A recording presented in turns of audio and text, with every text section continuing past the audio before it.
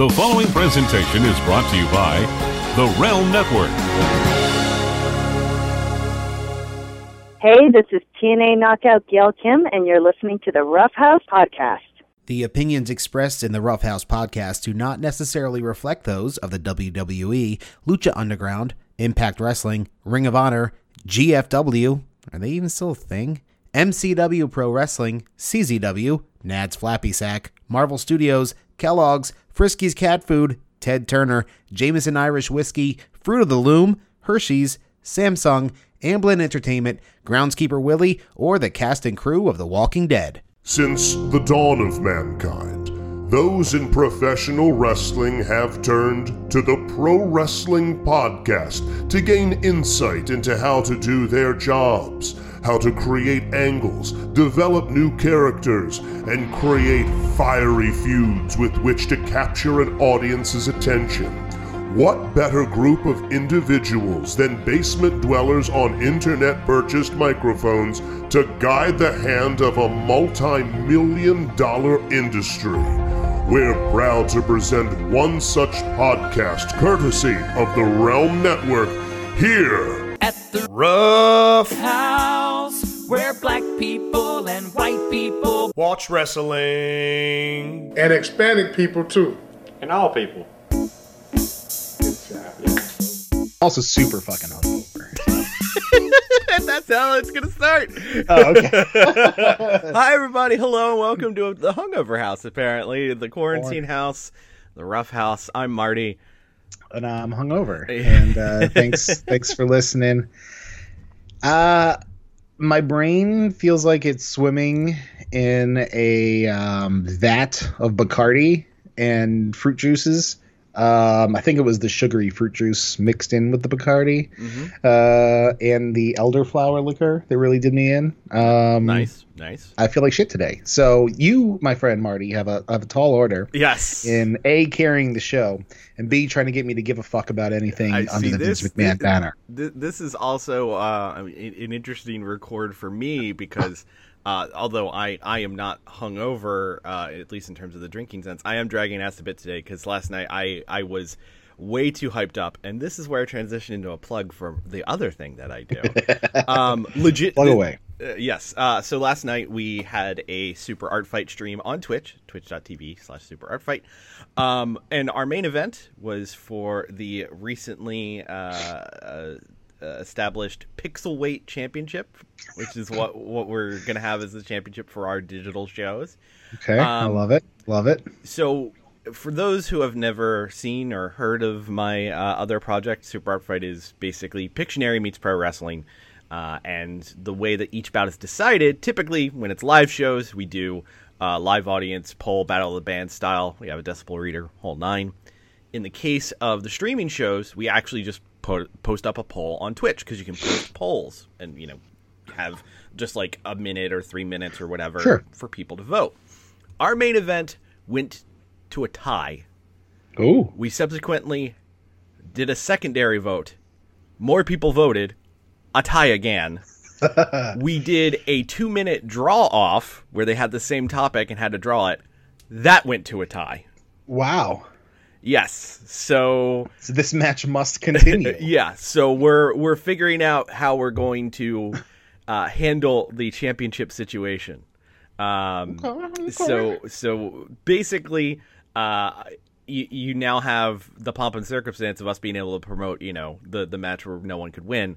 But also, legitimately, I kind of vaguely understand how Dana White feels when you have an idea of, oh, okay, we'll have a champion by the end of this. Wait, what do you mean we don't?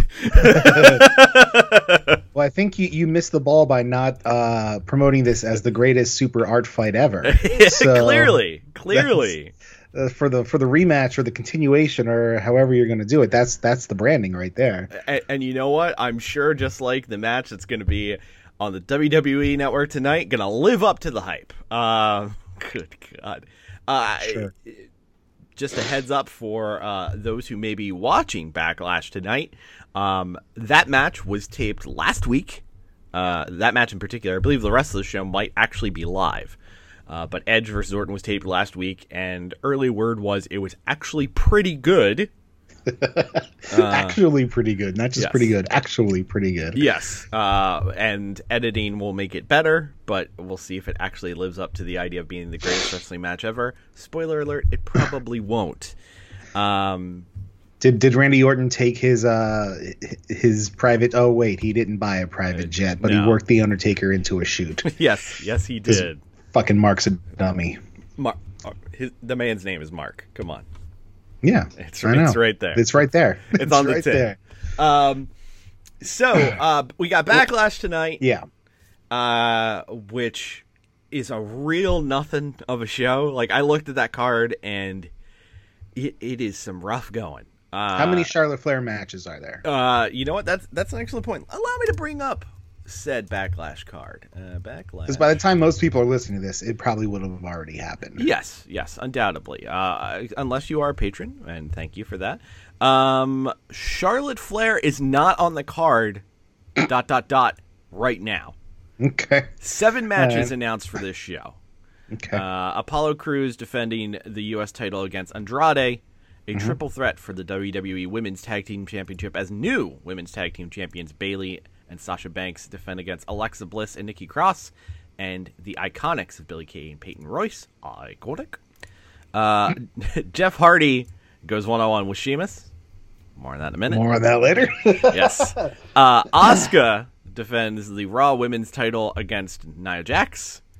Braun Strowman defends the Universal title in a 2-on-1 handicap match against The Miz and John Morrison. Clearly, your chest tells me what side you're leaning on for that match.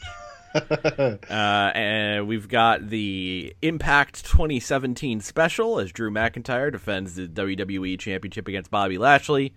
And then, of course, the greatest wrestling match of all time between Edge and Randall Keith Orton. Wow. What a bill.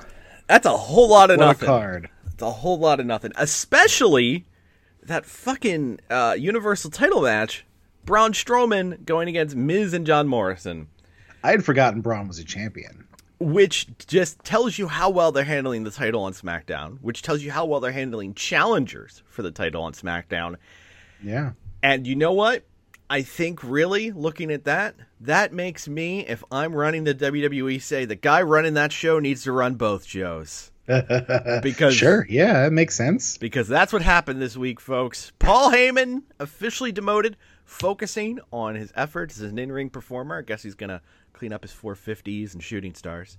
Yeah, I mean, the last time he attempted a springboard 450, he didn't really get that full rotation. Didn't look great, and I think it's because he was booking. I think that was the problem. Yeah, he had his mind on, where to put Charlotte Flair later in the card. He couldn't go out there and perform in the right way. So, Paul, only averaging 4.5 stars on the Grapple app, as opposed to 5 as he did in 2019. So we had to set Paul out to pasture.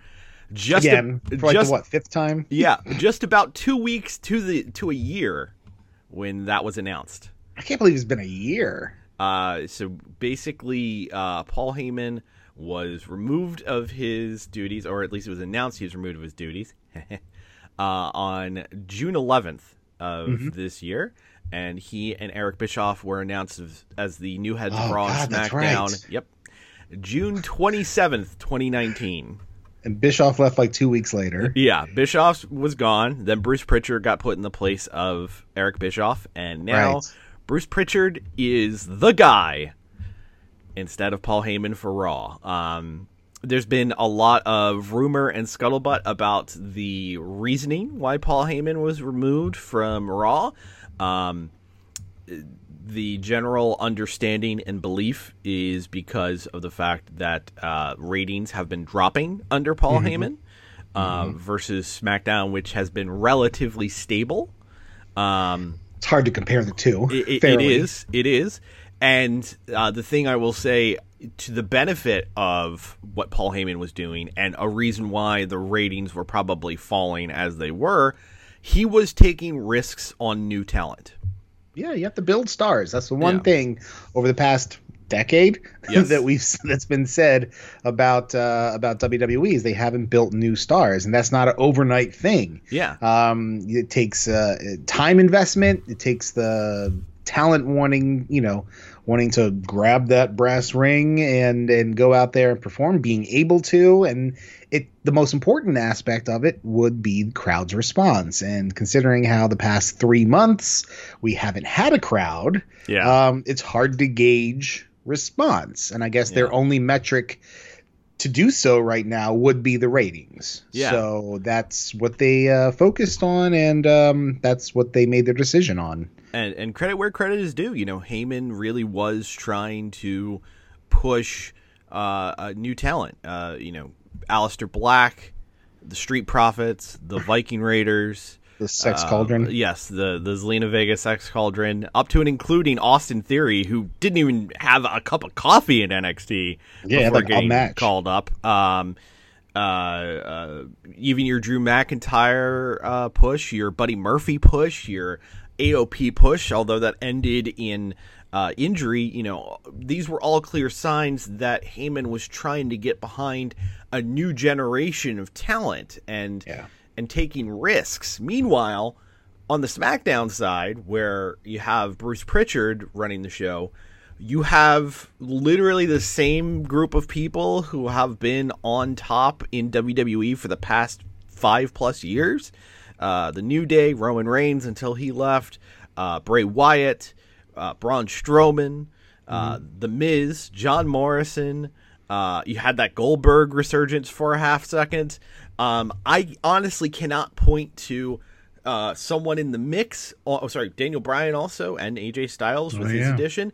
I cannot point to a single person in the mix of the SmackDown show where I can sit there and say I see an intent to move the game forward. Drew Gulak for a hot minute.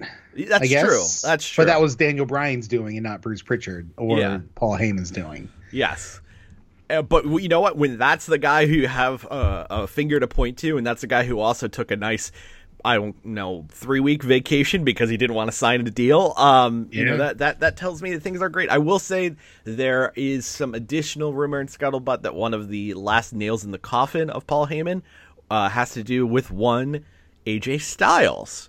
This fucking guy. As AJ Styles did not reportedly get along with Paul Heyman and held Paul responsible for the firing of Luke Gallows and Carl Anderson. And in turn, that's why he wanted to be moved over to SmackDown, because he didn't want to work with him anymore.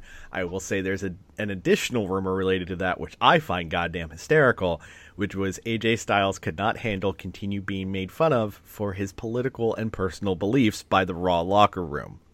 Yeah, that's the one I'm hanging my hat on right there. That little country bumpkin AJ Styles spouting off his flat earth theories in the locker room, and everybody just fucking pointing and laughing at his dumb bumpkin ass. Now, I would say that, that's probably just internet hearsay and bullshit. But we got to see kind of a real-life version of that this week. Mm-hmm. Because CM Punk, and again, CM Punk, kind of a shithead. CM kind Punk, of.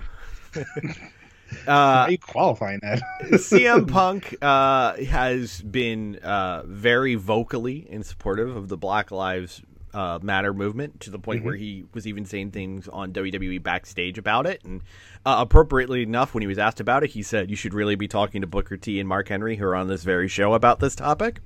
But Punk was on Twitter and talking about how some people aren't willing to speak up. Someone responded to him and asked, AJ? ?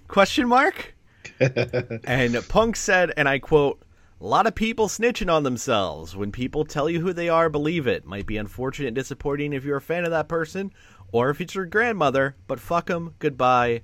I yield my time. Fuck you."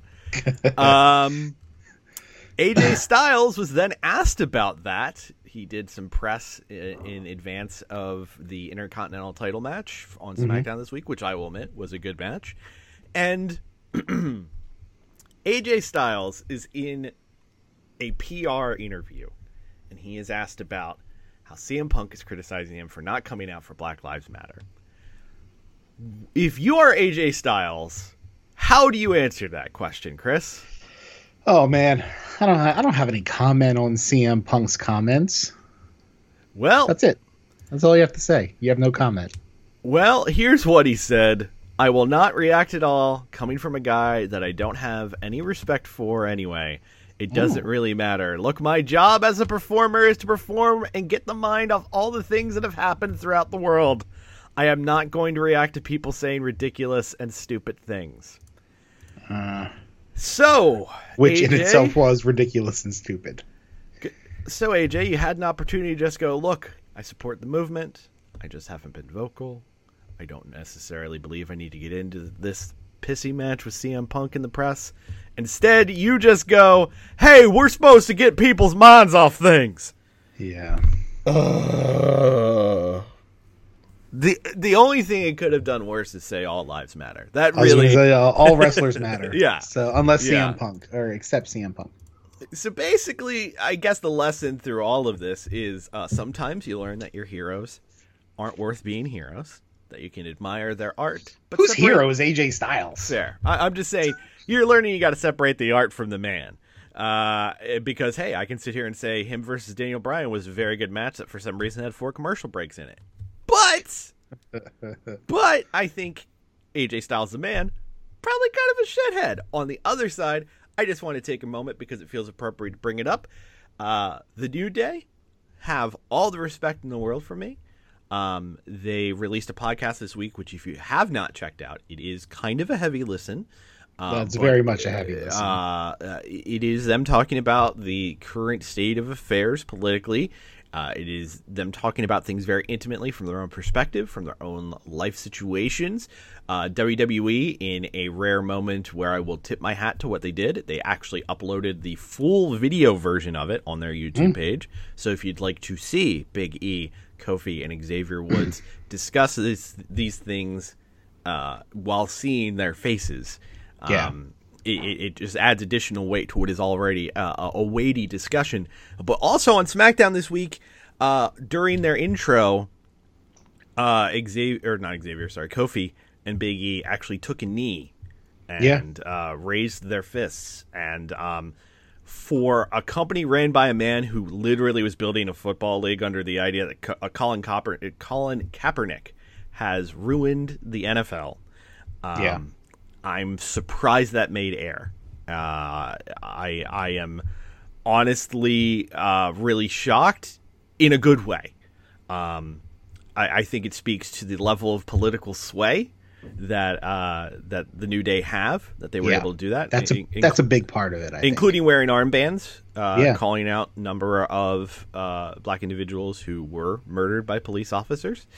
I think it's really cool that happened. But weirdly enough, on WWE programming, and just kind of a surprise. Now, let me double back real quick because kind of bounced through a few different things. I want to talk about this Bruce Pritchard thing real quick. Okay. I know Bruce Pritchard, especially with his podcast with Conrad, has kind of become a beloved figure of the IWC and that sort of thing. I know we tend to rail a lot on the lack of future focus by the WWE. Not only me just pointing out the number of 0 stars being made by the SmackDown side of things, but we are looking at the quote-unquote cool hot brand being watched by an average of people who are 58 years old in NXT. We have a 74-year-old man still, at the wheel. I'm not going to sit here and say Paul Heyman was a spring chicken, but he's a guy who is literally sitting there saying, these are the next generation. We need to get the 18 to 49. We need to seem cool. Yeah. I mean, that's the guy you want to target that demo range. Right. And instead what we're doing is we are putting a man in place who's literally been in that place for the better part of 20, 30 years. And really what you're doing, Paul, from everything I had heard, Heyman had a reputation of, going to bat for people and basically not being a Bruce Pritchard style yes man. Yeah. So essentially what they've done is it's everything is fully Vince, you know, because Bruce will do anything Vince says and in the image in which Vince wants, with no pushback or anything like that. And that's where you get, you know, that's how you get to where we are in this stagnant, no new stars situation. Yeah. Paul, you know, I guess the tendency to be, I don't know, hot-headed is the word, but strong in his convictions of booking, has shown an ability to create stars, not just in ECW, but, you know, in his times in WWE as well. But, you know, Vince impatient, I guess. You know, it's like we said, it takes time. He didn't want to give it the time. So, you know, is going to fall into the same situation. You know, you thought you were over the hump. You were almost back up to where you needed to be. Yeah. And then, you know, everybody goes out on Memorial Day and then it's the second wave. Yeah.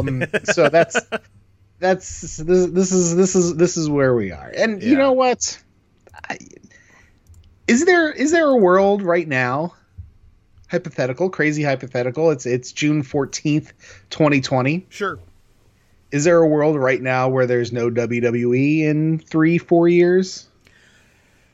I don't know if it's that, because they certainly have the money to keep burning and keep pushing things forward. And I think they could cut the roster significantly. I mean, around the time of the roster cuts, it was, I believe the number was something like 200 people on staff as performers. You could cut that down and save you even more money, because you need realistically let's call it, and this is me just eyeballing it, 30 people to run a decent wrestling show. So you could literally cut 90% of that roster, you know. So I think there's that. I think the concern and the worry, though, would be much like we're seeing with, say, Major League Baseball, that you are just going to continue funneling an ever-aging crowd. I mean, let's be honest, Chris, we're not spring chickens ourselves. And we both are significantly younger than the average age of a WWE viewer. I mean, they are still building off of probably people who started watching during Rock and Wrestling.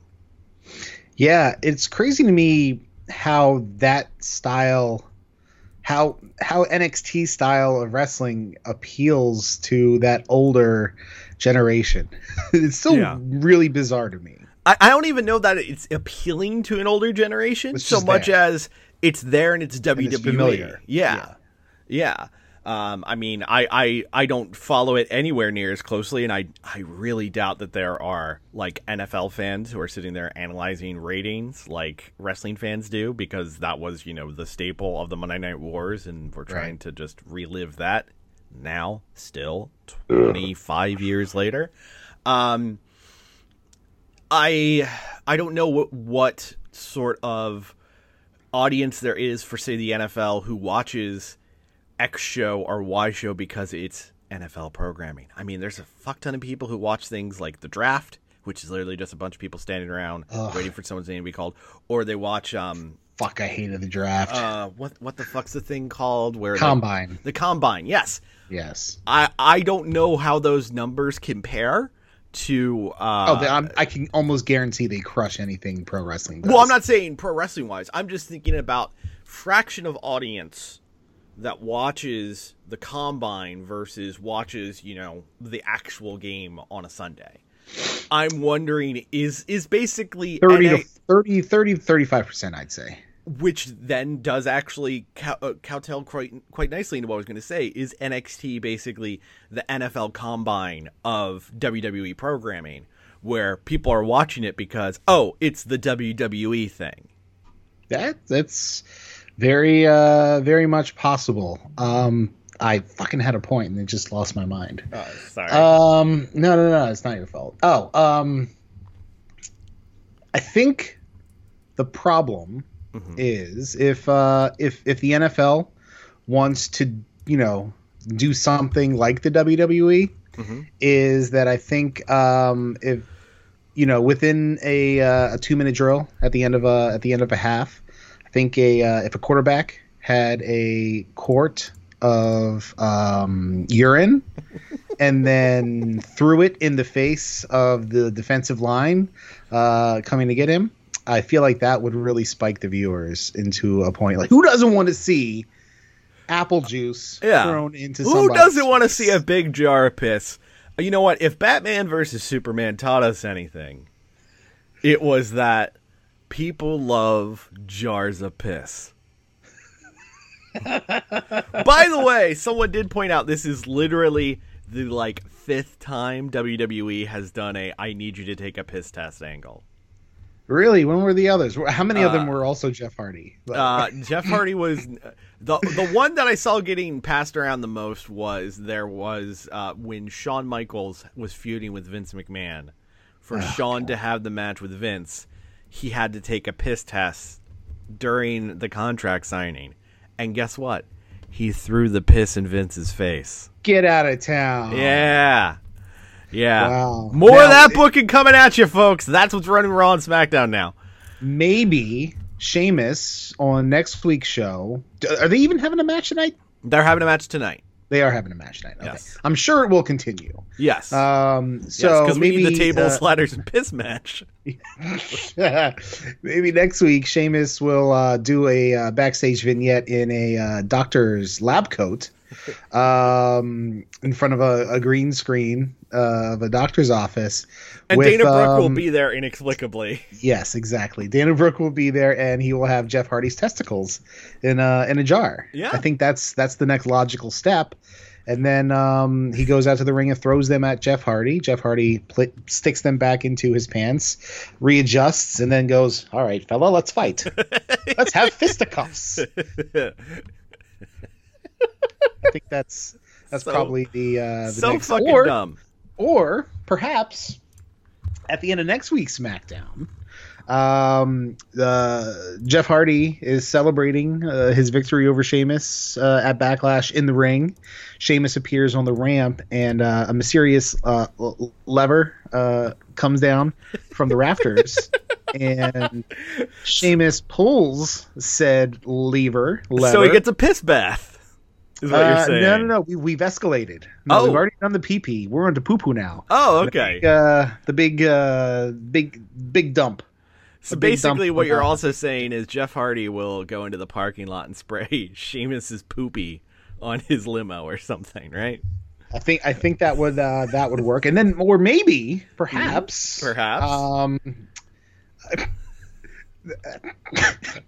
Sheamus knocks out Jeff Hardy. Uh-huh. Jeff Hardy's lying motionless in the middle of the ring. Sheamus calls out a couple friends, and it's a bukkake scene in the middle of the ring. Jesus Christ. Jeff Hardy bukkake. Maybe he calls back the League of Nations for a one night only situation. You know what? Based on what we learned Jeff about Hardy. Alberto Del Rio, that will be one of the least offensive things he's done this year. Oh man, he'd be first to come right there. Literally, he'd be first one there and the first one to leave. That's right up his alley. What other bodily fluids could we do here? Maybe Jeff Hardy has been collecting his toenails and fingernails that he trims into a jar. Yeah, and he tries to get Sheamus to go into the Spruce Moose. Well, he hop in. He pours Sheamus a bowl of Frosted Flakes and mixes in his fingernail. Not Lucky Charms? Oh god! Oh, Lucky! There it is. Come on. Well, no, I was trying to think of a similar consistency. Fair point. To fingernails, and I came up with Frosted Flakes. You know, if you put some fingernails into a bowl of Frosted Flakes as quickly as I eat cereal, especially Frosted Flakes because they get soggy so quickly, I may not notice. Well, noted for the next I almost said Super R Fight. That's not the show I'm doing right now. Noted for the next Roughhouse road trip. There you go. Hair pie. So Jesus Christ. So yeah, that was the build for Jeff Hardy and Sheamus as Sheamus would not do the match without a piss test. Jeff Hardy produces a literal gallon of piss. That was at least a quart. Literally, that was a lot. I will say, credit where credit is due. I guess there was enough still in that sample because Jeff Hardy tested negative for drugs, as it was revealed later in the show. The part that they didn't explain on the show, though, was he tested positive for massive amounts of liver damage. Because seriously, if your piss looks like that, your kidneys and liver are in a rough fucking state. You're dehydrated, buddy. Yeah. You can't tell he's jaundiced. You can't tell he's jaundiced because he has the face paint on. Yeah. And the sleeves. Roughhouse top tip: if your pee looks like that, see a fucking doctor. I know going to a doctor is scary right now, but good God, man, I have no idea what movie this was. There was a movie where they had to do some kind of pee test. I feel like it was like a college type movie or something like that, and they, for whatever reason, they faked it, and they had like some contraption in their coats where they put like apple juice in there, and then it was two of them, and then they smelled it like, this isn't my pee, and they squished it, and then they drank it in front of somebody. If anybody knows what that movie was, please tell me, because I don't know why that popped into my head, but it did. And that's again, just shoot us a line on Twitter at SendTedCruz. Yeah, just send the name of the movie. If he's if he's in between liking porn on 9/11. Yes. What a dingus. It's so awful. So, hey, you know what? We just shit on the WWE for 30 minutes. You want to talk about good things, Chris? Sure, Marty. Well, guess what? By the time most of the listeners will have heard this, New Japan Pro Wrestling will be back. It's going to be weird to see it in an empty arena. Well, it's not going to be in an empty arena for long. Because it's going to be the first few shows to kick off the New Japan Cup. So basically, starting Monday, June 15th, so tomorrow morning, we are going to have a Together Project special with a mystery card, which means it's probably going to be a whole bunch of multi-man tags. And then the New Japan Cup will start on June 16th and run through July 11th. The June 16th through July 10th shows will all be empty arena shows. And then on July 11th and July 12th, we will have July 11th being the New Japan Cup Finals at Osaka-jo Hall, 1/3 capacity. Okay. And then the winner of the New Japan Cup will go on to face Tetsuya Naito for the IWGP double titles in the main event of Dominion on July 12th. That's like promoting a SummerSlam with no card. Yeah, that's pretty much where they're at right now. I mean, I guess the road through the New Japan Cup will sort of dictate. We'll tell the stories. Yeah, because people are going to be eliminated in this single elimination tournament. It is a 32-person tournament. There are some changes from what their original card for the New Japan Cup was supposed to be, because some people can't make those shows. Looking at a Will Ospreay, who's in England, a Jeff Cobb, who's in the States, a Kenta, who's in the States, Juice, and so on. But let's take a look at that bracket and schedule there, Chris. Yeah, there's some solid matches even in the first round. Yeah. Some of them are, non-factors like Gato versus Okada. It'll be fun, but it's not going to be a sporting contest for the ages. No. So the first New Japan Cup show is June 16th. And this is all first round matches. We highly recommend, if you want to check out the full bracket, head to NJPW, 1972.com. Correct. That's the U.S. site. So June 16th has Togi Makabe versus Yota Tsuji, who's one of the Young Islands. Young Islands? Yes, he's an island. Lions. Basically, Makabe is just going to murder him. Tomohiro Ishii versus El Desperado. Hell yeah. Toru Yano versus Jado, which will just be a ridiculous comedy match, and Tomoaki Hanma versus Hiromu Takahashi. Interesting because we got Hiromu in with the heavyweights as a junior heavyweight. Well, you got to have some star power here.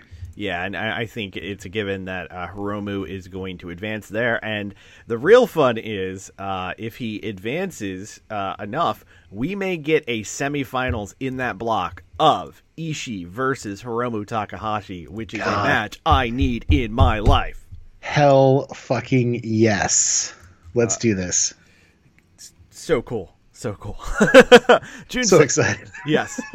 June 17th brings us the aforementioned Kazuchika Okada versus Gedo. The awesome, grumpy old man battle of Yuji Nagata versus Minoru Suzuki. Yes. Yuya Uemura, another young lion, against Yoshinobu Kanemaru, again, junior heavyweight in the mix. Recent UK young lion edition, Gabriel Kidd versus Taji Ishimori. Another junior in the mix. And I imagine, considering how jacked he was before quarantine, he has to look like a piece of beef jerky at this point. Wait, does that mean I could get an Ishimori versus Suzuki match? If things play out that way, it's definitely an option.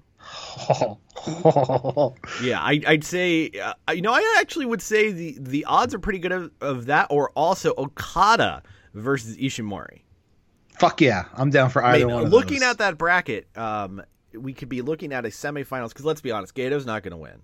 No. So Okada versus either Nagata or Suzuki, which will be awesome.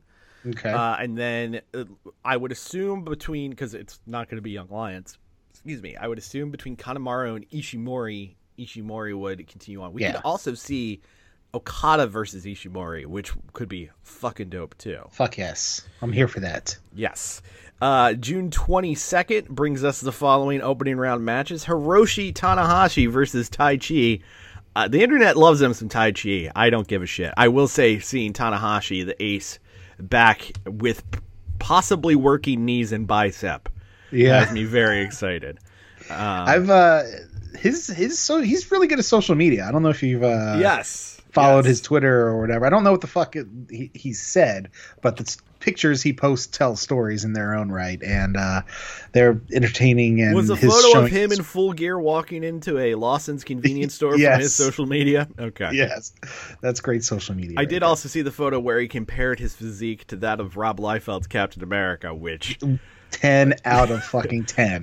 There's a Venn diagram for that joke, and I live comfortably in between it. We're neighbors. Yes. So, Tanahashi versus Tai Chi. Kota Ibushi versus Zack Sabre Jr., which should be fucking dope. Ryusuke Taguchi versus Sonata. And in a rematch of a baller match from Best of the Super Juniors, we've got Sho versus Shingo Takagi.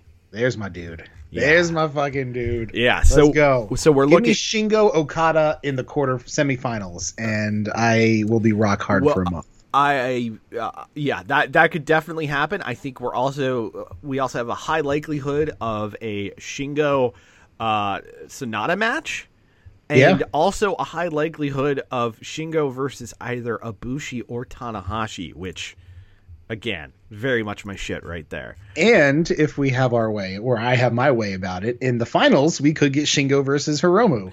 Yes, which, again, LIJ implodes in 2020. Yeah, there's a very high likelihood that we could have an all LIJ semis.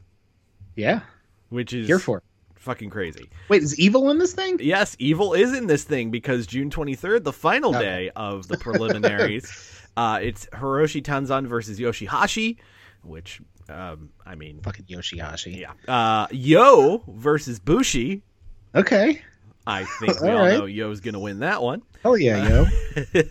Satoshi Kojima versus Evil, as Beefy Boy's going to throw beefy lariats. And Hiroki Goto versus Yujiro Takahashi. Oh, yeah. Goto's a thing. And Yujiro's still a thing, too. Yeah. I will say, of the brackets, that's the one that I am least hyped for, but I would say we have a good chance in the quarterfinals of Goto versus Evil, which is always really dope. Yeah. Basically, the one block where I'm just kind of like, I don't really give a shit is the Tenzan Yoshihashi Yo Bushi setup. I don't really care about any of those. I like Yo. I like Yo of the group, but it's like, and I recognize Hiromu was literally bitching in the press about this the other day. A lot of times you just look at it and go, well, it's a junior versus a heavy. We know how it's going to go. Like, even though, you have Yo and Bushi where it's probably going to be Yo, whoever wins that is undoubtedly going to lose against Tenzan or Yoshihashi. And I hope the fuck it's not Yoshihashi. Yeah, I don't want to see even Bushi. Even Bushi taking a fall to Yoshihashi sucks. Little fall guy Bushi there. Christ. But the long and the short of it is, folks, New Japan Pro Wrestling is back. New Japan is going to be in our lives once more, and it will save us all. Please, yeah, I need something right now. But some exciting breaking news overnight. New Japan Pro Wrestling America taped a surprise TV taping featuring Los Angeles dojo talent. Reportedly, 9 to 10 matches were taped in front of a closed set that had social distancing requirements. The people involved in these tapings for a show called Lions Break Collision included Jeff Cobb, TJP, Rocky Romero, Clark Connors, Alex Coughlin, Carl Fredericks, Mysterioso, and former MLW World Champion Tom Lawler. Filthy. Yeah, Filthy Tom in the mix. Huh. Interesting. Yeah. Now, I will say, and I don't know if the two were related, New Japan's social media mentioned that in addition to the Together Project show, which was already announced for tomorrow, a special 1-hour program is going to air ahead of the Together Project show. I, of course, now wonder, is this where that show pops up? Are we going to see this, Los Angeles taping pop up as like a pre-show fun thing? Could be. All I know is they were able to keep an entire set of TV tapings quiet, unlike Impact, who actually tapes and airs shows and no one actually gives a shit about. All I know is my girl Jordan Grace retained her title over Taya, only to be attacked by Deonna Purrazzo. So that's going to happen, and I might watch it. Yeah, and also the whole settling of the Impact Heavyweight Title Division thing is that Tessa Blanchard's going to defend her title in a 5-way, which then made some people start to ask out loud, Jesus Christ, is Vince Russo helping out with Impact again? And there might be smoke to that fire. Yeah, they can't be that desperate, can they? They did buy a TV network so they could have something that'll actually air their own show. Touche. Interesting. Yeah. Well, good on you, Vince. Yeah, here's to our fellow Realm Network participant. Get that cheddar. All right, let's go ahead and talk about the Wednesday Night Wars. I just realized we didn't even talk about NXT TakeOver, because NXT TakeOver happened last Sunday. Oh, yeah, that was the thing. If I may, very quick highlights. The 6-woman tag, fine. Mm-hmm. They seem to act as if Tegan Nox getting a pin on Dakota Kai was the end of their feud, which is a real weak way to end that, but whatever. Also, props to Dakota Kai as she had her hair dyed pink to reference the late Hana Kimura. Nice. We had Keith Lee versus Johnny Gargano, which was fine. Far too long, from what I hear. Yeah, far too long. Nothing super exciting. And I still haven't figured out exactly what Johnny Gargano's gear was supposed to be referencing. Wait, I saw something about it. I saw a handful of guesses, and none of them felt right. I saw some people saying it was supposed to be Emperor Doom from Marvel's Secret Wars. I saw some people saying it was supposed to be the Mandalorian, which doesn't that's the one I saw. Which made no sense because he was wearing a white leather jacket and he had like a half cape. Yeah. Like, I don't know what the fuck it was supposed to be. Oh, fucking nerd. We had a surprisingly good match between Finn Balor and Damian Priest. When you and I were texting about it, the way I described it to you, and it's how I still feel. It's like when we saw Hangman Page versus the then Punishment Martinez at the Ring of Honor Best in the World show, where you don't really expect much from it, but it surprises you by how actually watchable it was. Yeah. That said, I could still go either way on Damian Priest, and the whole. I mean, he lost, but literally Triple H was on the call, the post-show call, saying, "Well, he got the rub just by being in the ring with Finn Balor." And that shows you that. Yeah, he's got a bright future in the WWE. Yes, very much so. Adam Cole and Velveteen Dream had their backlot brawl thing, which sucked. Why did Velveteen Dream come out as Negan from The Walking Dead, a character from 5 fucking years ago? I don't know. What? First of all, Velveteen Dream really hasn't really. He's done variations on his own gear, but never really went full cosplay before. Yeah, this was full cosplay. I don't know why. And it's not even like he had a barbed wire bat. Like if he went full Lucille and had a barbed wire bat, okay.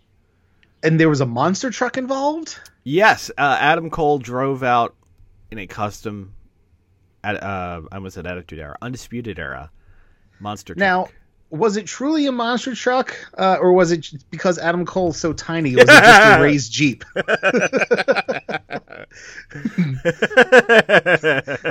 I mean, if he was carrying cross size, he'd be WWE champion right now. He's just a little guy, so just gonna. It was such a nothing match. Like it was a crummy, walk and punch match, and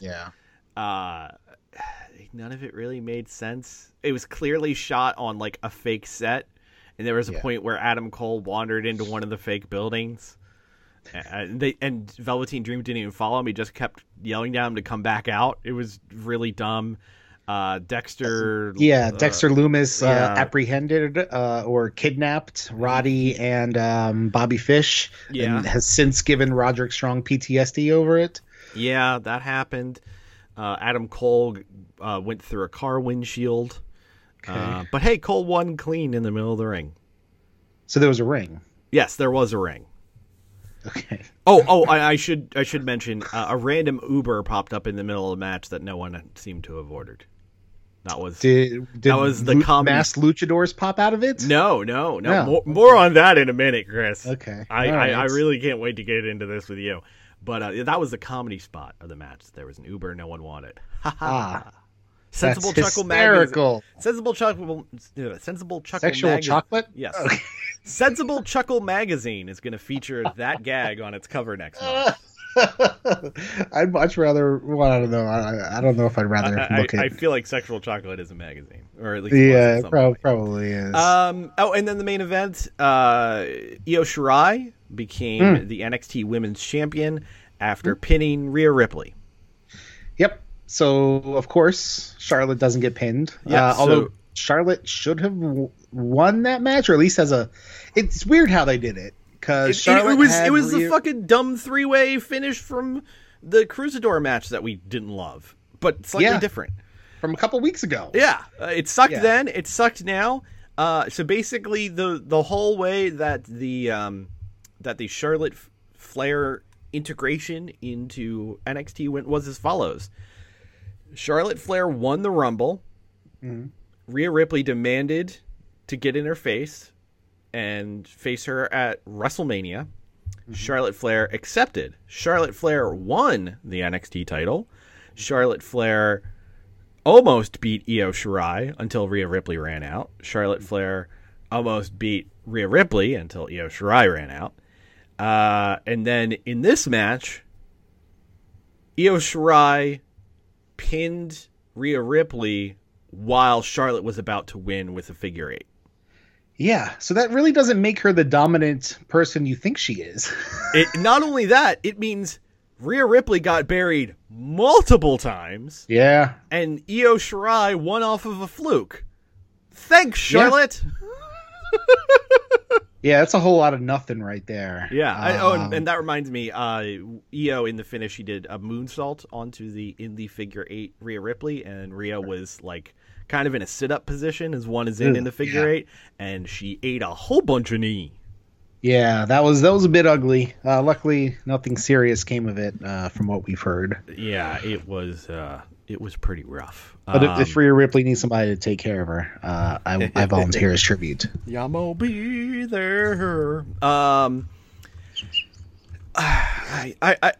happy Io Shirai is women's champion.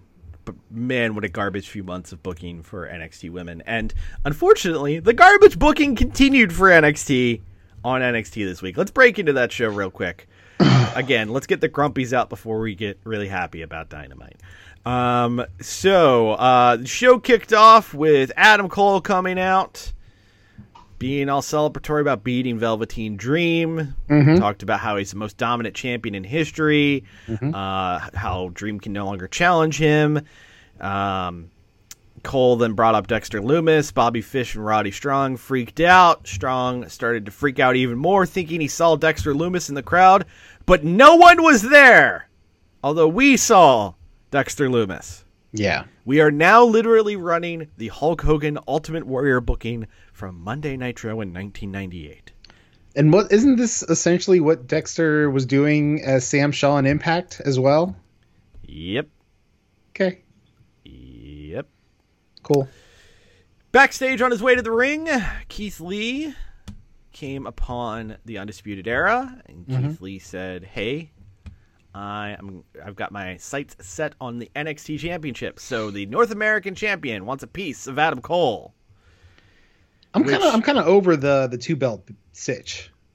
It seems like it's really being overdone right now. I'm with you. And really, there was no better way to set up Keith Lee versus Adam Cole for the NXT title than by having Keith Lee and Mia Yim lose to Candice LeRae and Johnny Gargano in the mixed tag match that happened right after. Because this is continuing now? Yes. By the way, Keith Lee actually had a bandage on his eye this time due to getting stabbed in the eyes with keys again during TakeOver. He didn't have his eye bandaged on TakeOver after getting his eye stabbed the first time. This time they remembered it. It was real dumb.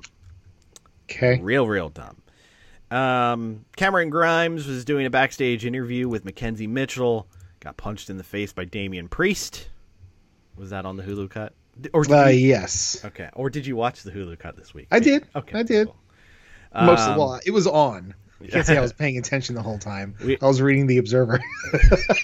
We had Io Shirai put over in a vignette talking about her being the new women's champion. Yep. Then we had the in-ring debut of Indus Sher. Did not see that. That's the tag team of Malcolm Bivens? Yes, Malcolm Bivens' Indian SWAT team. Yes. The Bangladesh Bashers. Rinku and Sararov. Yep. Anyway, they squashed two guys. Okay. It was fine. I'm trying to think of another. Let's see, the Mumbai Murderers. I like it. Let's see who else we got. The Delhi Destroyers. The Orlando-based Onslaught. Yeah. Referee Drake, not to be confused with Drake Maverick. Referee Drake backstage talking with William Regal about Cameron Grimes, saying that Grimes has a broken jaw after being punched out by Priest, and in turn, Grimes was unlikely to have his match with Finn Balor. Yeah, because his jaw is all broke, but then which you didn't see. Drake Wirtz had Regal on an iPad. If you would have switched to another window, it would have been Drake Wirtz scrolling through Chad Lale's Twitter and liking all of his terrible racist tweets. I see you, Drake. Yeah, we see you, Drake. Great idea bringing that whole thing back up a week later. Dumbass. But then they found Cameron Grimes hanging out with the ladies. Yep, saw that for whatever fucking reason. So the match was still on. Yep, so Regal versus not Regal. Balor versus Grimes. It did happen. Before that, two more bits I don't know that were on the Hulu cut. There was a video profile highlighting Breezango. Oh, yes, I did see basically that. I actually enjoyed that. That was, it kind of, not broke kayfabe, but kind of, dug into their history there, and I enjoyed that. But I enjoy anything those guys do. So no, I thought it was good, and it also reestablished that hey, at a point, both of these guys were important. I did enjoy the fact that Breeze was like, "This guy's first match is at WrestleMania in front of 80,000 people." Competitor redacted, and he won. Yeah. He went against Mr. Black. Yeah. Hey, I was there, and it was amazing. So, then we had another backstage segment as Robert Stone tried to recruit Rhea Ripley into the Robert Stone brand. So is he going through some kind of mental breakdown? He's looking all disheveled or something? Yes. So the Is he Robert start Stone bringing red brand, balloons to the ring. the as Robert well? Stone brand thus far had Chelsea. Yes. She lost repeatedly. Then, upon actually winning a match, fired him. Yeah. Had Aaliyah. She keeps losing. I don't think she's ever won. He had Aaliyah? Yes. I didn't even know that happened. Okay. Yeah. So now his brand, which has been established as a whole bunch of losers doing fuck all, tried to get Rhea Ripley, who I admit we just explained as a loser doing fuck all, but instead she punched him in the gut and body slammed him into a trash can. Cool. Finn Balor and Cameron Grimes had a match. Balor went over. Yep. I thought it was fun. Perfectly fine. Perfectly watchable. Dakota Kai murdered Casey Catanzaro with the help of Raquel Gonzalez. The part that I found most amusing is to save Casey Catanzaro, Kaden Carter ran out, and the commentary team is like, oh, that's her tag partner. They tagged once last month. Okay. Ever. Their Cool. entire career, they've tagged one time. Partners. El Hijo del Fantasma came to the ring for a promo. Interrupted by Drake Maverick. Yeah, and Maverick wanted to congratulate Fantasma for winning the title. And then Maverick wondered, hey, what would happen if I wasn't worried about losing my job? Maybe the two of us can have a match. And just as Fantasma was agreeing to it, here come the masked men, the Lucha Kidnappers. Yep.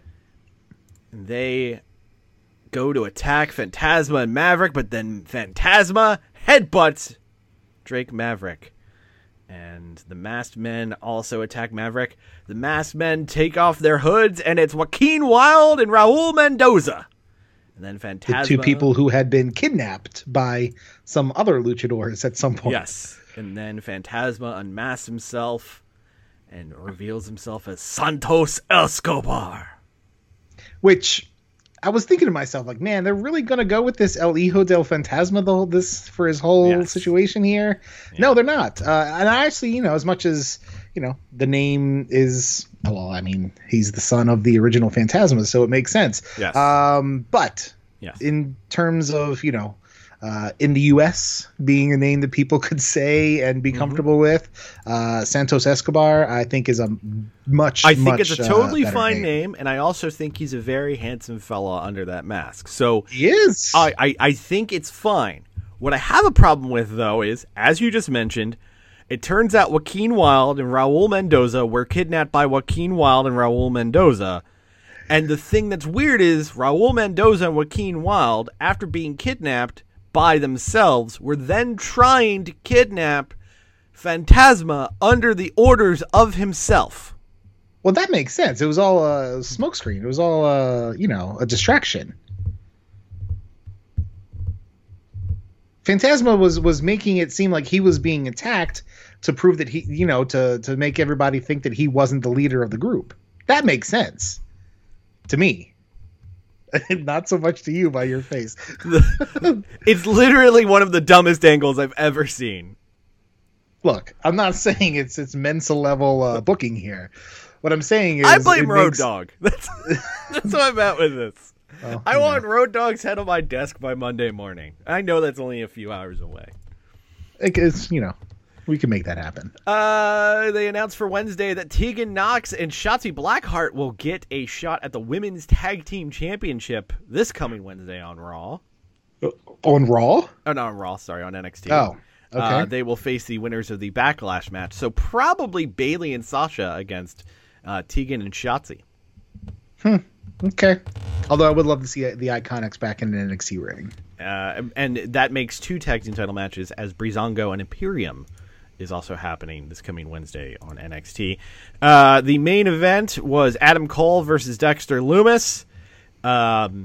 It was fine. A typical Adam Cole TV match. Yes, but at the end of the match, the lights went out.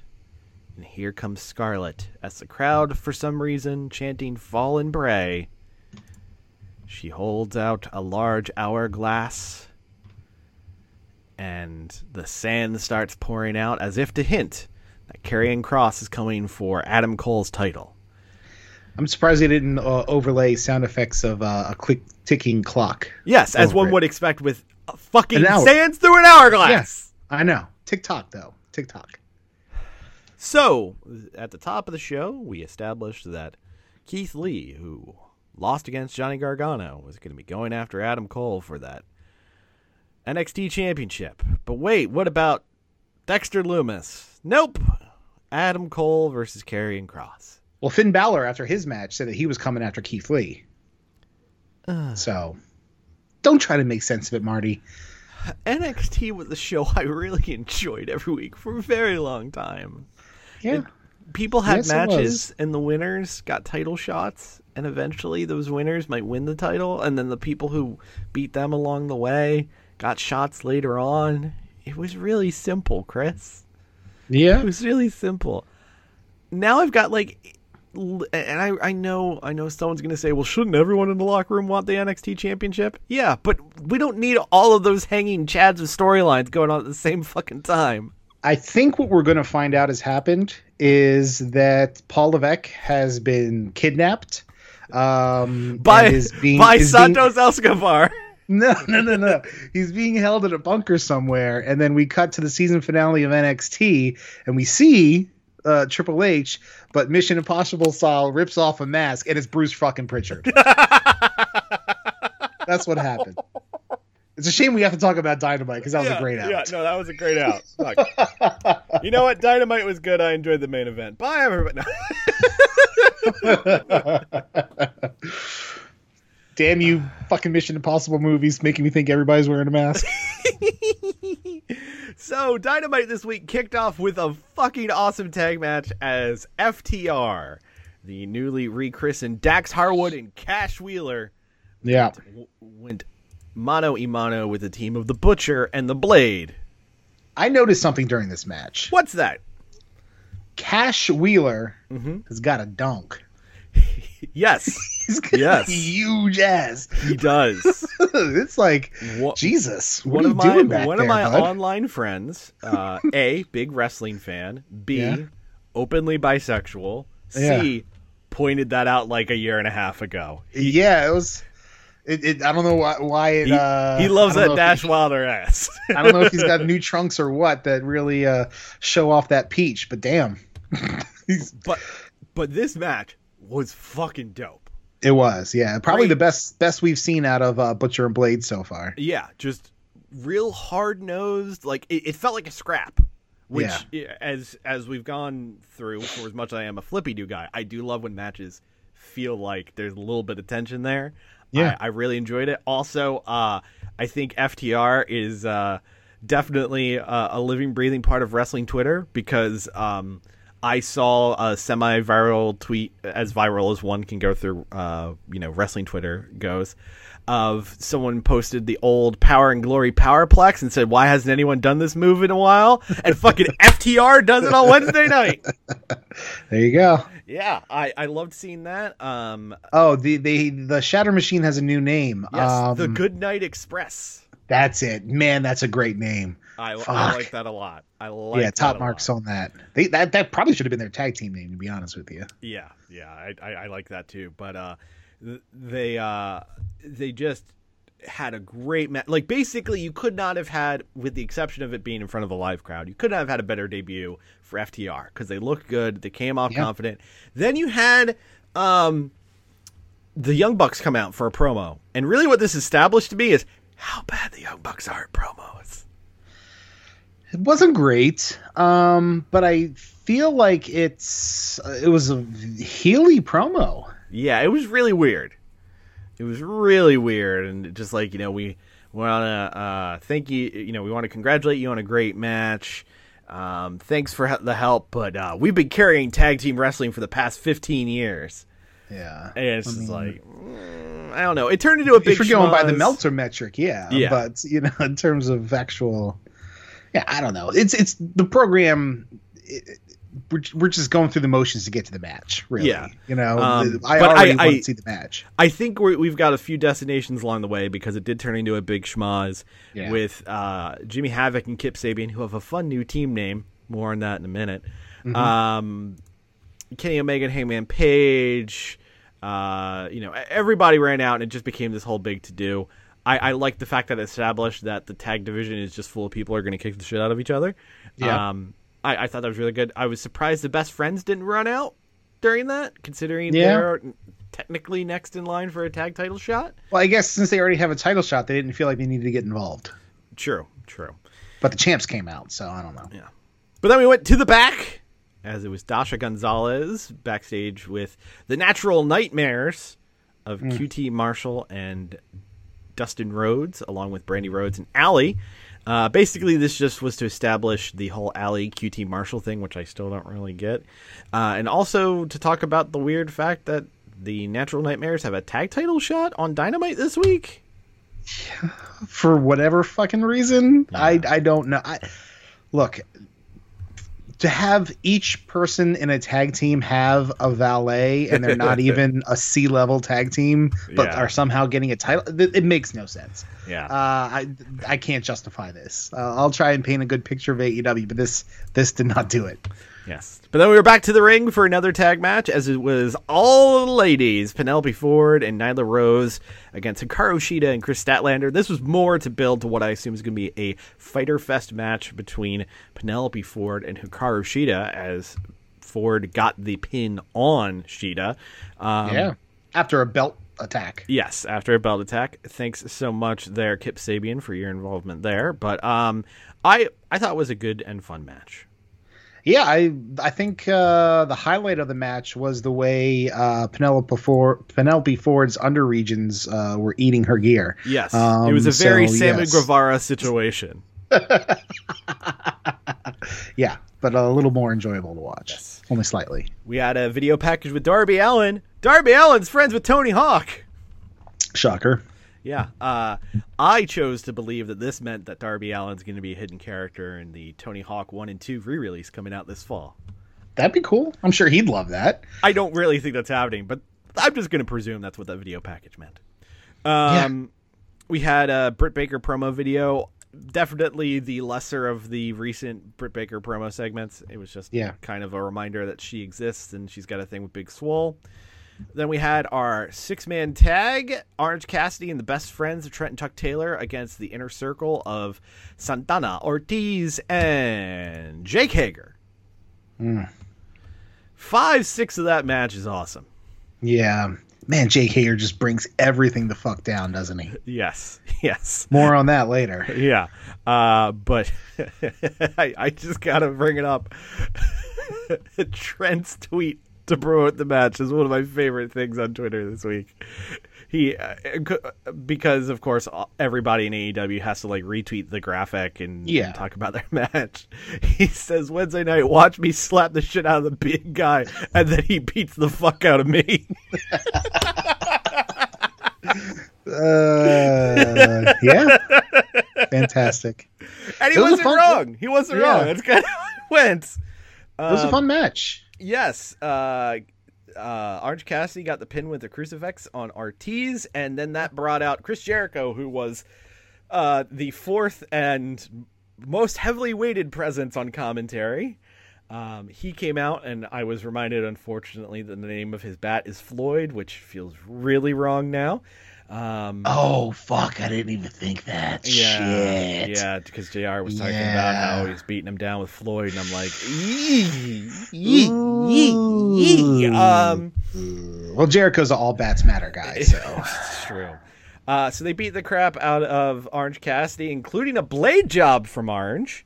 Yeah, it was like coming out of his ear. Yeah. It looked like. Like some fucking subdural hematoma gruesome, happening there. And then he got beat down with a bag of oranges. Which is by far one of the most ridiculous wrestling-related props I've seen, but is perfectly on brand for everything happening. So I loved it. Yeah. The only thing, if I were to have a complaint, yes, is that they were saying, blood orange, beat down with blood. They weren't blood oranges. No, they weren't. Oranges. They were navel oranges. Spring for the blood oranges. Yeah. Coward Tony. Come on. Call Cisco Foods. They'll supply you. Okay. Cisco Foods, all foods delivered in a thong. Oh shit! Oh, that's good. That's good. That's strong. And I will echo again the begging and pleading on the internet. Let Blood Orange Cassidy be Orange Cassidy's Kishin Liger. I need a rage-filled Orange Cassidy to show up at Fyter Fest and shoot murder Chris Jericho. Yeah. But some of the memes that came out of this was great. My favorite was the Troy McClure smash the orange against his head. Up until now, this was the only way to get orange, freshly squeezed orange juice. There's got to be a better way. Tony Schiavone, for some reason, was then by the guardrail to interview the Gun Club. Schiavone. Yeah, but here comes MJF, and he cuts off Bill. which was perfect for me. But he cut a promo about how he's been undefeated for over a year, yet somehow Jungle Boy got a TNT title shot. He's a great white shark swimming in a pool full of minnows. And then that turned into Billy Gunn getting into MJF's face. MJF said he's shocked Billy isn't trying to get another of his worthless sons a job, pointing to the other Gunn son who was just too down. The only way that could have been better, like, they cut over to him and he was like doing like the pro wrestling style, like all in rage, like, how dare you, blah, blah, blah. If they just cut over to him and he just went, hey. Wait a second, it's me. Yeah, that's why I don't get to book pro wrestling. But this thank you. This is just to build to on Dynamite next week, the Gun Club against MJF and Wardlow. Oh, it's a tag match? I thought it was a 1-on-1. Oh, you know what? It is a 1-on-1. I'm sorry. But a tag match actually makes more sense because then you can have, now you have Billy Gunn, who's this, or I'm sorry, just Billy, because he can't be Billy Gunn. Just this monster of a dude against little MJF. I'm sure Wardlow's going to get involved. Yeah. But, probably going to then turn into a tag match for like Fyter Fest or something. We had a video package talking about Dark Order's attempts to recruit Colt Cabana, and then we had Sammy Guevara against Colt Cabana. Another fun match. Cabana almost wins, but Cabana slipped on the ropes during the Chicago Skyline, so Guevara takes him down and gets the pin. In a beastly way, he hit his GTH. Yeah, there you go. I mean, Colt's a big dude. And Sammy's not, so props to that kid. It was good stuff. I like that match. Colt's doing really good as a talent enhancement over there. 100% agreed. But we'll see when that changes because we went backstage. It may have been the segment later, but I'm going there anyway. Somebody catches up with Colt backstage. Colt goes into the Dark Order's waiting room because they came out and offered him, or Brody Lee came out. Brody Lee with Uno and Stu Grayson, worth mentioning. The full strength of the Dark Order. Yes, so Avengers level threat, if you will. Yes, so we'll see what happens with Colt Cabana. But after Cabana got whisked away by the Dark Order, while Sammy Guevara was cutting a promo talking about how he's the best wrestler in AEW, this was the real miss of the show for me because it really didn't work out great. Matt Hardy came out to cut a promo and said that Sammy's the future and reminds him of a young Matt Hardy, and he needs to get away from Jericho. And Sammy said he can't trust Matt Hardy because Matt Hardy tried to kill him twice, which is true. So then Matt transformed from current Matt to Matt Fax Matt and then Damascus and started yelling about deleting and eating him. The Matt Hardy promos don't work live. It's been a couple different times now. Yeah. And it's not worked. Like, I like what they've been doing, that he can like kind of choose his gimmick, his different character skin, if you will, in a fighting game. Yeah. But I like that pre-tape or off screen or something like that. It works a lot better that way. It doesn't. It looked hokey as shit when he was doing it live. Yeah, not great. Really didn't love it. But you know what I did love? The video package that followed. We had Joey Janela. Oh yes, drinking his sorrows at a bar, talking about how he was a big star, or going to be a big star in pro wrestling. They showed footage of him and Zandig falling off the rooftop, the clip that went viral and put Joey Janela on the map, and talking about how he was wrestling John Moxley in the main event. He said, in the last 6 months, I've lost my way. And he said, sometimes I think My best days in wrestling are behind me. And as he's down on his luck, looking sad, here comes Sonny Kiss in the greatest jacket ever and a convertible, and told Sonny Kiss to jump on in. And we got a to be continued. If Very you're telling excited me for that. this means that Sonny Kiss and Joey Janela are the next big thing in the tag division, I am fucking there. Hell yes. The only thing that could make it better is if they pulled up a cell phone and called 423 Get Fame, and then Famous B showed up to help them out. That would have been the only thing to make that better. Yes. We got the standard hype train for next week on Dynamite, as discussed. Billy with Austin Gunn going against MJF. We've got Omega and Page against the National Nightmares for the tag titles, a TNT title open challenge. And then, because of the fallout from the six-man tag, the Best Friends are putting up their tag team title shot against Les Sex Gods of Chris Jericho and Sammy Guevara. So if the Best Friends lose, the title shot then belongs to Les Sex Gods. They want revenge for Orange Cassidy. I think it's pretty clear to see that OC is going to be running down and costing Chris Jericho this match. But I do like the idea. I wish there was a backstage promo of Trent and Chuck all serious and fired up and demanding a match and being told that they can't have it and saying, like, well, we'll fucking put the title shot up then. Like, that would have been really cool. Bummed that we didn't get that, but what we did get was Alex Marvez in the back with Jon Moxley and talking about how he's in a bad mood because he hurt. And he said Taz won't stop running his mouth. So Taz pops up, gets all in Jon Moxley's face and talking about how he needs to take Cage more seriously. It was just a ruse because here comes, out of fucking nowhere, a shirtless, greased up Brian Cage who just murders Jon Moxley, power bombs him on the trunk of a fucking car. Poor Chevy Cruz. Yeah, with an AEW license plate, by the way. Yes. Good old. How crazy of a coincidence is it that the rental car place in Jacksonville had a vanity plate for AEW? How about that? I'm wondering how many damn cars are in the budget for AEW to have, whether as rentals or to destroy. No, I think that was Justin Roberts' car. Oh, good. Oh, yeah. Justin Roberts is back this week to the chagrin of my co-host. Then we had our main event, Cody defending the TNT Championship against Private Party's Mark Quinn. I really loved this match. We talked about how if the whole idea behind this is Cody makes stars, it's going to be a good time. Mark Quinn looked like, yes, there are elements of his game he's got to step up, but he's a superstar in the making, period. He looked great. He's got those boobies, though. He does. I can't stop staring at him now. He needs, as soon as you pointed him out to me, that's all I can stare at. He needs that Dwayne Johnson surgery. That's what he needs. Yeah, it's true. No, the match was really good. And like you said, he's not a 100% A-list talent yet, but he's got the potential to get there with some more work.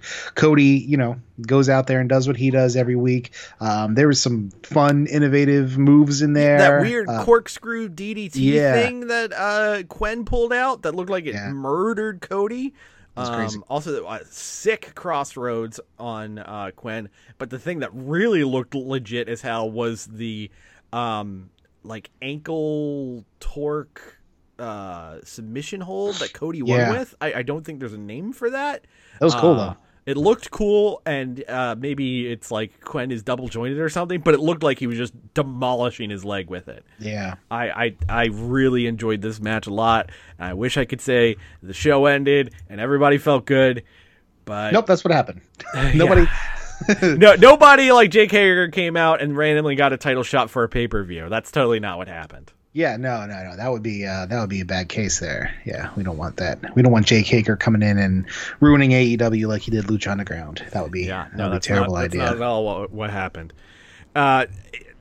Basically, for as good as that match was, the post-match to-do was just a mess, including Cody not even really cutting a sensible promo. Just grabbing the mic and going, "Hey, Jake, Fighter Fest, that's what you want? Let's go!" Like, what? Yeah. It was weird. When the match ended with 4 minutes ago, I was like, oh fuck. Yeah. What's gonna happen? But I was excited for some sort of angle. I was thinking, oh, maybe it'll be Death Triangle thing. Yeah. So Phoenix can run out a video promo from Pac that distracts Cody, so then Phoenix can run out and hit the Phoenix Cutter or whatever. But no, we're getting fucking Hanger at Fyter Fest. You know what? He's the real big hurt too. The ratings. Buy Nugenics. It'll help your dick grow. Glorious. The Roughhouse Podcast is a weekly podcast. Follow us at Roughhouse SGW on Twitter and Facebook.com/The Roughhouse Podcast. Become a donor to The Roughhouse at Patreon.com/The Roughhouse Podcast. And check out our videos at YouTube.com/UCEGJ21N lowercase w capital G lowercase k capital P M lowercase L capital D N 7 lowercase c 3 lowercase r lowercase f U V Q. This is the Roughhouse podcast with Justin and Christoff. That's it. Fuck Christoff. He's terrible with his information. Okay. Hey, this is The Rock. Shut your mouth, jabronis, and listen up, because this is the Roughhouse podcast with Justin and my least favorite man on the planet, Christoff. And Marty? The preceding presentation was brought to you by the Realm Network. Are you a professional wrestling manager who's looking to take his stable to the next level? Are you a Kim Chi looking for his Kamala? Are you a Bobby the Brain looking for his head shrinkers? Are you a Slick looking for his Akeem the African Dream? Parts unknown. I'm Grand Safari Master Rick Dombrowski, and I personally tracked down each of those gentlemen in Parts Unknown. Parts Unknown. You can charter Parts Unknown Safari Company to take you deep into the heart of the blackest jungles, most uninhabitable rainforests, or lava-stricken island wastelands. I'll find you mysterious warriors, primal cavemen, and voodoo shaman who are willing to give wrestling a try. Parts Unknown. Because everyone knows the best warriors live in Parts Unknown. Parts Unknown.